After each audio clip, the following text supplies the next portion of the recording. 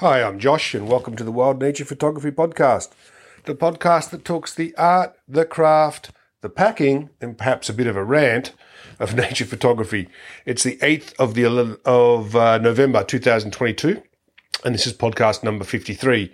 The topic of this podcast is going to be packing for Antarctica, packing for the Emperor Penguin expedition. What am I going to take with me and why? But just before I get onto that, I do want to have a bit of a rant. I need to get something off my chest that I have been going through over the last sort of 7 days. That's been a bit of a nightmare, really. And that is the issue of visas and travel. So ever since the pandemic, life has been getting more and more difficult from a travel perspective. And I'm not just talking about cancelled flights, changed schedules, lack of flights, lack of connections, horrible connections, and all of the above. That's all been going on since the pandemic. And on top of all of that, as we all know, the level of service across pretty much all the airlines has substantially dropped. Actually, it's plummeted from what it was pre-pandemic to post-pandemic. So that's all bad stuff. And it's made travel around the world a lot more difficult, a lot more uncomfortable, take a lot more time, and frankly, also cost a lot more money. Flights are now costing upwards of 25% more than they were pre-pandemic. There doesn't seem to be a ceiling on it, and I am noticing huge increases across the board. But that is not even what I want to rant about today. I'm not going to rant about the price of it all. I'm not going to rant about the lack of connections or the horrible connections. It is what it is. That's just what we're dealing with. What I do want to rant about is some of the new visa requirements that are coming into place for traveling in and out of certain countries. And Chile is the one I'm going to talk about today. So for my Emperor Penguin expedition, I need to fly from Melbourne to Sydney, Sydney to Santiago, and then from Santiago down to Punta Arenas at the bottom of Chile. Now, prior to the pandemic, so prior to 2020, as an Australian citizen, you would get on a plane, you would fly to Chile, traveling on an Australian passport, and when you landed in Santiago, which is the international airport, you would pay what they call a reciprocity fee, which is basically a $100 processing fee. And that was more or less a tit-for-tat situation. We charged the Chileans coming to Australia, so they charge us coming to Chile.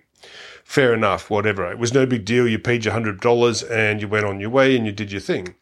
Now there is an entirely new visa requirement that requires you to submit an application to the Chilean embassy. And part of that application requires obviously a copy of your travel itinerary, so your flight tickets, where you're staying, so your accommodation booking. You require a letter of invitation, which means you need someone in Chile to write a letter of invitation for you that you can then submit as part of the visa application.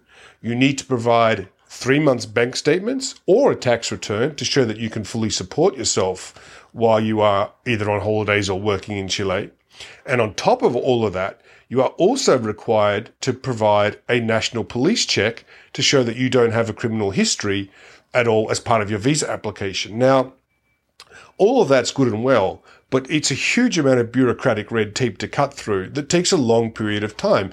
Now, I didn't actually know about the requirement for a national police check until 10 o'clock today, being, what did I say, it was the 8th of November, and I'm flying on the 13th of November. So I had a contact back from the Chilean embassy saying, we need your national police check. So I got online to the Australian Federal Police and I start doing my national police check. I submit that. I pay my $44, I think it was, application fee. I then ring them up to make sure they've received it. Yes, they've received it, but the processing time is 5 to 15 business days. So I'm supposed to be flying out on Sunday to Chile and I have no visa and I have no national police check yet. So that's obviously causing me a lot of stress at this point in time. Now, no one advised me of any of this. I had to go and find all this out for myself. In fact, the only reason I even knew about the requirement for a Chilean visa now is because one of my ground contacts in Chile contacted me last week and said, hey, Josh, do you have your new Chile visa? And I started looking into the situation. Now, I don't really care so much about the cost of this. It was $188 to apply for my Chilean visa, $44 for the national police check. Whatever, I don't really care about the money, to be honest. What I care about is the undue stress all of this causes and the bureaucratic requirement for a huge amount of, frankly, irrelevant paperwork. Tax returns, bank statements, all of that sort of information really should not be required for a visa. So this is I'm not blaming the Chilean government for this. The Chilean government is just instituting a visa policy that pretty much matches what the Australian government is doing for Chilean citizens. So I jumped online and I had a quick look. If you live in Chile and you're a citizen of Chile and you want to come to Australia, you're required to submit 11 pieces of documentation in order to come to Australia. Now, in my opinion, that's ridiculous. And this whole tit-for-tat situation is crazy because the people who are suffering here are the travellers who just want to go on holiday or go and work in another country. It's not necessarily... We are the ones who suffer. We are the ones who have to go jump through hoops and provide all this documentation, pay our fees, and submit everything, and then wait to get a visa. It's far too complicated in 2022 to be going through this sort of process. Even by comparison, this is a much more complicated process than, say, getting an electronic visa to go to the United States or an ESTA. That's a relatively straightforward process. You pay your money, I think it's $15, you do it online. It takes about 20 minutes and you're done. This takes upwards of 15 business days of processing to get all these documents together that the Chilean embassy requires. So this has caused me a lot of stress. I've spent a lot of time on the phone, not just today, but over the last few days to the Chilean embassy and now also to the Australian Federal Police about this police check, that requirement, which only just came in, by the way. I think I mentioned that. It's only just come in as a requirement for a Chilean visa for Australian citizens. It is what it is. I don't know why they require it. They just do. So it has to be done. I'm not concerned about it. I don't have a criminal history at all. It's just a pain in the ass, to be completely honest. It's delaying my visa application. It means I may not have my visa in time. Now, thankfully, the Chilean embassy is being really good about it, and they're saying, look, don't panic. We're going to issue your visa in the next 48 hours. You're just going to need to travel with your receipt that shows that you have applied for your police check. So, okay, fine, I'll travel with the extra piece of paper. Again, it's more of a pain in the ass. So I'm probably going to be traveling with not less than a ream of paper on this expedition now just to get into Chile, because I want to make sure I have all my boxes ticked. I'm going to have to travel with my letter of introduction. I'm going to travel with my bank statements. I'm going to travel with my AFP receipt to show that I paid for my police check. I'm going to travel with my full itinerary and where I'm staying. So, as well as some local contact numbers in Chile of people I can call. So the whole process has really been quite painful. So be aware of this. If you are traveling to Chile as an Australian citizen, that you are required to have a visa, and that this visa requires a lot of information. You cannot do it in 48 hours. You need to allow a couple of weeks minimum to get it done. So I think that's it. I feel a little bit better having got that off my chest, ranted a little bit about it. Let's get to the topic of the day, which is going to be, on a much more enjoyable note, packing for Antarctica, because I'm going to assume that I'm going to get my visa and I'm going to be going. So what am I going to take with me and why? So I think let's just start with camera gear first. So I've obviously done this expedition to the Emperor Penguins in Antarctica and quite a number of times now. So I'm quite familiar with what works and what doesn't work down there and what I'm going to take with me. So obviously I'm going to take the Canon EOS R3s. I'm going to take 2 of those with me. They will be my cameras for this expedition, and I'll be taking 2 spare batteries as well. So that's going to give me a total of 2 cameras with 4 batteries. That's plenty. About the coldest temperatures we can expect down there on the sea ice are probably around -20 with some wind chill. So not as cold as Ellesmere Island, and not really a concern for batteries. So certainly not for the batteries that the R3 uses anyway. So then for lenses, I'm going to take the 14 to 35mm f4 with inbuilt IS. That's going to be my wide-angle zoom for the expedition. I am really in love with that lens. I used it so much in Greenland in September this year. It's just a wonderful lens. It's pin sharp to the corners.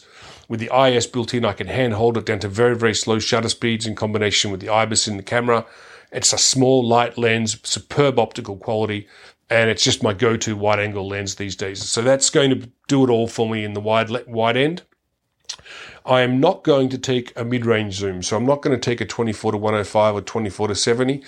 Just put simply, I hardly ever use a mid-range zoom, I find. I often travel with it, and it just sits in my bag taking up space. So I know from experience, again, down on the ice with the Emperors, I'm just not going to end up using it. So what I am going to take is my 70 to 200 f2.8 LIS. That's the new RF version. Again, it's superb lens, pin sharp, fantastic image stabilization, and that's going to give me 70 to 200. So I'm going to have a little gap there between 35 and 70. Not a big deal. It's a gap that I rarely shoot in anyway, so I'm not concerned about that at all. I know that I won't need that lens. If I'm doing just candid snapshots, I can do them on my iPhone, so I'm not worried about that. Then what I'm also going to take is I'm going to take the 85mm RF f1.2. which is a very specialized lens, but it's a lens I want to have with me specifically to use at f1.2 so that I can do images of the penguins with literally just the eye sharp, because this lens is the background obliterator. At f1.2, it just blows everything out, and it has the most beautiful soft background and bokeh. So I'm really looking forward to taking that new lens down there to Antarctica with me and using that lens. It's much, much better to focus than the old EF version. And with the eye tracking now in the EOS R3, that's going to be a phenomenal combination to have in the field. So I expect to use that lens quite a little bit. And then at the long end, I'm going to take my 400mm RF 2.8. And again, this is a lens I've used down in with the Emperor Penguins before. Absolutely superb lens. And it's going to give me the sort of telephoto compression I want, so that if we've got some nice light on the horizon, some color in the sky, I can really use the compression in that lens to squash that up against the penguins. So that will be my long end. And I am also going to pack a couple of other things. I'm going to pack a 2x teleconverter. So that will turn my 400 2.8 into an 800 5.6. Now, the reason I'm taking that is not actually for the Emperor Penguins. I'm taking that for a day's photography before we leave for the Emperors at a nearby location for the South American condor. So I know a location that I visited a few years ago with my friend Mark Farnan. We went and did a test shoot on a nearby mountain where the condors were coming regularly in the evening, and I just want to have a little bit more focal length than my 400, so I'm going to take the 2x to give me 800 for that. That's just going to be for one day's photography. And packing the 2x teleconverter is no big deal at all. That's going to fit very easily in my camera bag, so I'm not concerned about all of that. Then I'm also going to take a small flash for backlight as well. I'm going to take a Profoto A10, which is a very, very small flash. It's kind of the small baby version of the B10. And I'll take a couple of grids for that as well. I'll take both a 10 and 20 degree grid for that, because I really want to be able to control the light from that flash and literally use it just to backlight the subject. So that's going with me as well as a little mini tripod to set that up on the snow and ice. And all of that will pack into my Pelican case for travel. So I will have a wheel case to get from Australia to Antarctica. And then what I will do is I'll repack into a ICU for shooting in the field, because what happens down at the Emperor Penguins when we get to our final base camp out on the sea ice is our actual campsite is about 1 to 2 kilometers walk away from the main penguin colony. So when we want to photograph the penguins, which are usually walking past camp anyway to go fishing, but if you want to get to the main colony, we will we'll walk across the sea ice and just drag a small sled, and I can just put an ICU on that sled with all of the camera gear put together, assembled and ready to go. So there's not room to have everything assembled in my Pelican case. So I will pack a separate ICU in my checked luggage. I won't take the backpack for it. I don't need the backpack. I'm literally just going to take the ICU so that I can put all the camera gear into that and have everything assembled. So I'll have an R3 with the 400 2.8 on it, and I'll have the other one with either the 1435, the 85, or the 70 to 200. So that's how I'm going to operate for the trip. I won't be taking a tripod. I just don't need one. There's no requirement to do long exposure tripod work down on the sea ice for me. And I like to be at eye level anyway with the penguins, which means I like to be lying on the snow and ice. And the tripod just puts me too high off the ground. So I will take a small beanbag with me, but no tripod. That means I've got a little bit more space in my camera bag. And don't have to worry about packing a tripod in my carry-on luggage either. So on top of all of that, there is obviously some accessories I need to take with me. I'll be taking my Profoto hot shoe adapter, things like CFast cards, and my SSD drive for backing up. That will all be going with me as well. Obviously, camera battery charger, some lens cleaning materials and sensor cleaning materials and things like that. I'm not taking a cable release. The only filters I'm going to be packing for this trip are going to be my polarizer I probably won't even use it, but it takes up so little room in the bag that I'll just pack it anyway, so it'll be there if I need it. I also don't need my binoculars for this trip, so that also saves me a little bit of room as well in my bag, which is nice, although I actually have to replace those. I've had a pair of Leica Ultravid HDs probably for close to 10 years now. They've been fantastic binoculars, but I ran over them with my snowmobile in winter by mistake. And ever since I did that, they haven't quite been as good. They're a little bit out of alignment. So they could probably be fixed, but that would necessitate sending them back to Leica in Germany and probably cost as much as a new pair. So I'm going to replace them when I get back from Antarctica with a pair of the Swarovski Pures, the new 12x42s. They'll be my new binoculars that I'll be taking to Mongolia for spotting Pallas cat and snow leopard. More about that perhaps in a blog post or perhaps a future podcast as well. We'll see about that. So let's come to clothing for this trip and just a little bit of what I'm going to pack for clothing. So obviously in temperatures around minus 20 degrees and perhaps even a little below with wind chill, you need to be fairly careful with what you're packing. So I'm going to be packing my Baffin Arctic Sport Extreme boots. They're the same boots I used in Ellesmere Island. They are rated to like a minus 100 degrees Fahrenheit, which is a ridiculous rating, but I've used them in minus 50. They're fantastic boots. They'll keep my feet warm. I won't be packing battery socks for this trip. I just don't think I need them. Maybe I will pack them if I've got space in my bag. I'm not sure. We'll just see how that goes. But I really probably don't need them. I'm going to be packing my Fjallraven Polar One bibs, which I just love. And for my outer layer up top, I'll be packing my 66 North Jökull parka, which is a new parka I picked up when I was in Iceland, which is super, super warm. And it's a little bit lighter than the Fjallraven. So I'm going to take that on its first test trip to Antarctica this time. We'll just see how that goes. If it goes really, really well, then I'll bring that to Ellesmere Island as well. It is white. I purchased it in white. I've actually been looking for a white coat for a long time just because it makes camouflaging in the snow a little bit easier with wildlife. So not that that's required for the penguins, but I want to see just how it goes from a warmth perspective before I pack it and take it down to Mongolia or Ellesmere Island. So then obviously I'll be layering underneath that from a clothing perspective. For gloves, I'll be taking my Heat 3 gloves.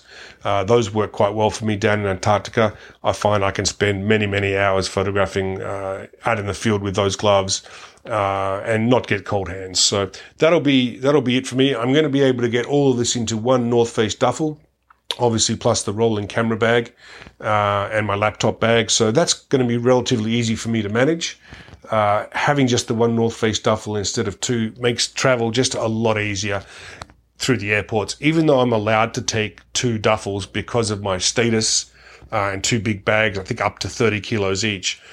It's just a lot to schlep through an airport. So I just prefer to try and do it in the one bag if I can. And as I said, I can actually put the ICU that I'm going to assemble all the camera gear in and use out in the field on the sea ice. I can actually put that inside the checked bag as well. So that means that I can just put clothes inside that and things like lens hoods and accessories just to fill it up. So it's not dead space inside the duffel bag. So that's it. That's going to be my packing for Antarctica. I'm more or less complete, just as an aside, with my RF lens lineup now. There really isn't much I don't have that I need. I'm quite happy with everything that I've got at the moment. I am very much considering selling my original EF tilt shift lenses based on the new focus stacking that's in the EOS R3 and also in the EOS R5. I tested that extensively when I was in Greenland and I loved it. It's fantastic. It really does away with the need for a tilt shift lens in the field unless you're photographing moving water. So I'm just in the process of considering whether I'm going to sell those or whether I'll keep them. Most of my other EF glass I have now sold or traded in on RF versions. I've still got a couple of things left. I've got an EF 1.4 Mark III converter and I've got an EF 2x teleconverter. So both of those I want to sell and move on.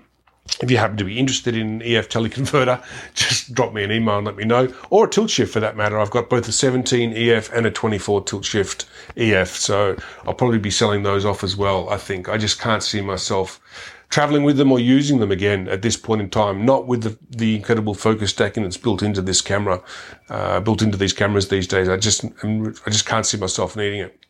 So all of that said, that's what's going with me to Antarctica. That's assuming I get my visa on time.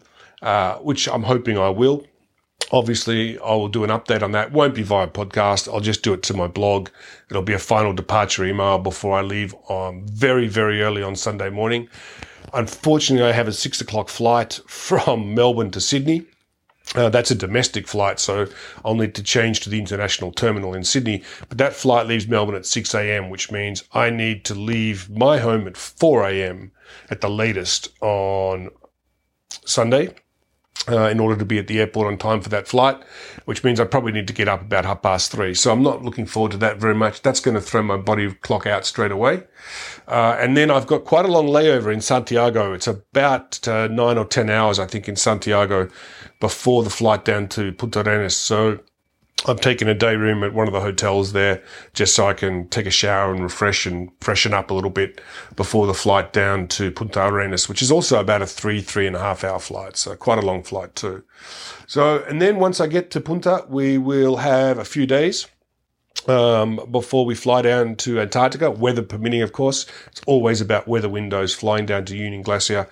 We are scheduled to fly from Punta to Union Glacier on the 18th of November. Whether we go on the 18th or not, we'll just have to wait and see. Again, it's weather dependent. Typically, it's been my experience that there are delays and that those delays can blow out to a week, just depending on what's going on. Obviously, landing on the sea ice, which is a naturally occurring runway, conditions have to be just perfect. So I'll keep you posted on that. I'll do some blog updates, maybe a podcast update from Punta Arenas, and we'll be taking some podcasting kit with me. I may even try and record one in Antarctica if I get time. We'll just see how that goes. Another one of the Bird Photographer of the Year books has arrived, so 2 of them have arrived now. I'm still waiting for the other 6. Doubtful they're going to get here before I go away. But then what I'd like to do when I get back is do a review of all 8 books in the one podcast, because the presentation is very, very similar. There's no need to break it up across a great deal of different reviews. I think I'll try and do them all in one hit. So that's it for now. Just a reminder, if you want to support the show, you can buy me a coffee. It costs me about $25 a month in podcast hosting fees to run the podcast. So all contributions there are very, very gratefully accepted. As I said, there's a link in the show notes if you want to do that. Entirely up to you. Of course, I understand if you can't. In this day and age of pretty much financial hardship for everybody struggles, and even the emails of support I get are greatly appreciated. So thank you very much for those. So fingers crossed that the visa comes through okay for Chile. I'm really hoping that's going to happen. I think it will, based on the conversation I had with the last conversation I had with the embassy. It sounds like they're going to issue that visa in the next 48 hours, and I've just got to make sure that I've got all my paperwork printed out, and hopefully that all goes smoothly. Those are the dilemmas of international travel nowadays, and that's just the way it goes. So let's wrap it up there for today. I'm Josh. It has been the 8th of November 2022, podcast number 53, and I look forward to seeing you out in the field, which hopefully will be on the sea ice in Antarctica. Take care.